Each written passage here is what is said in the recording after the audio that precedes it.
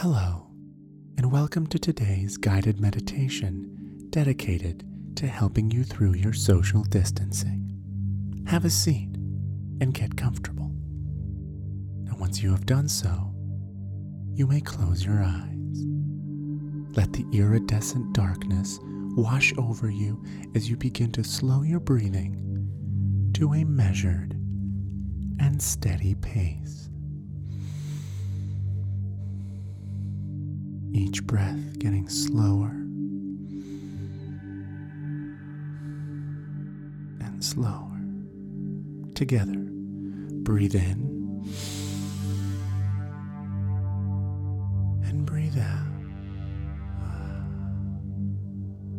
Breathe in and out. Good. Keep going.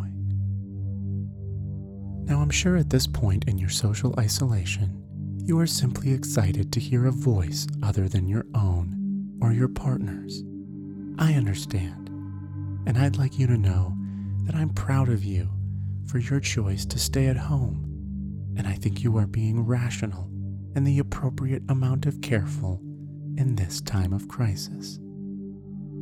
You may have some people in your life who would like you to believe that you are overreacting. And I want to remind you that those people are also scared. And as the normal post-pubescent Yoda said, fear leads to anger, and anger leads to hate. So let's reward ourselves with a nice, cleansing breath in as we casually imagine what puberty looked like for Yoda. Breathe out. Now for this exercise, let's not focus on whether or not what I'm saying is true, but just on how it makes you feel. You know, like the people who watch Fox News. As you continue to breathe with intent, remember in this moment that although much of our country is shut down, you still have your family, or your pet, or alcohol if you're in your 20s. Breathe in and breathe out.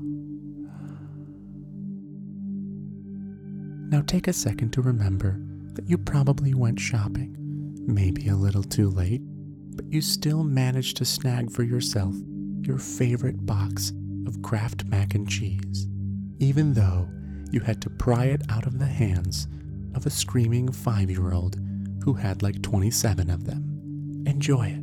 It's for you. You earned it. Fuck that kid. He'll be fine. Breathe in and breathe out. As the air swiftly rushes in and out of your lungs, remember in this perfect moment of clarity that your butthole is safe and protected by a large pack of 32 mega rolls of 2-ply you accidentally bought a few weeks ago. And mega in this brand means twice the roll, so really it's 64 rolls if you think about it. This ought to be just enough to get you through at least the end of today, if your digestive system functions anything like mine. Breathe in and breathe out. Right now, it is important that we all work towards a common good and be kind to each other, since all people cope in different ways. Breathe in,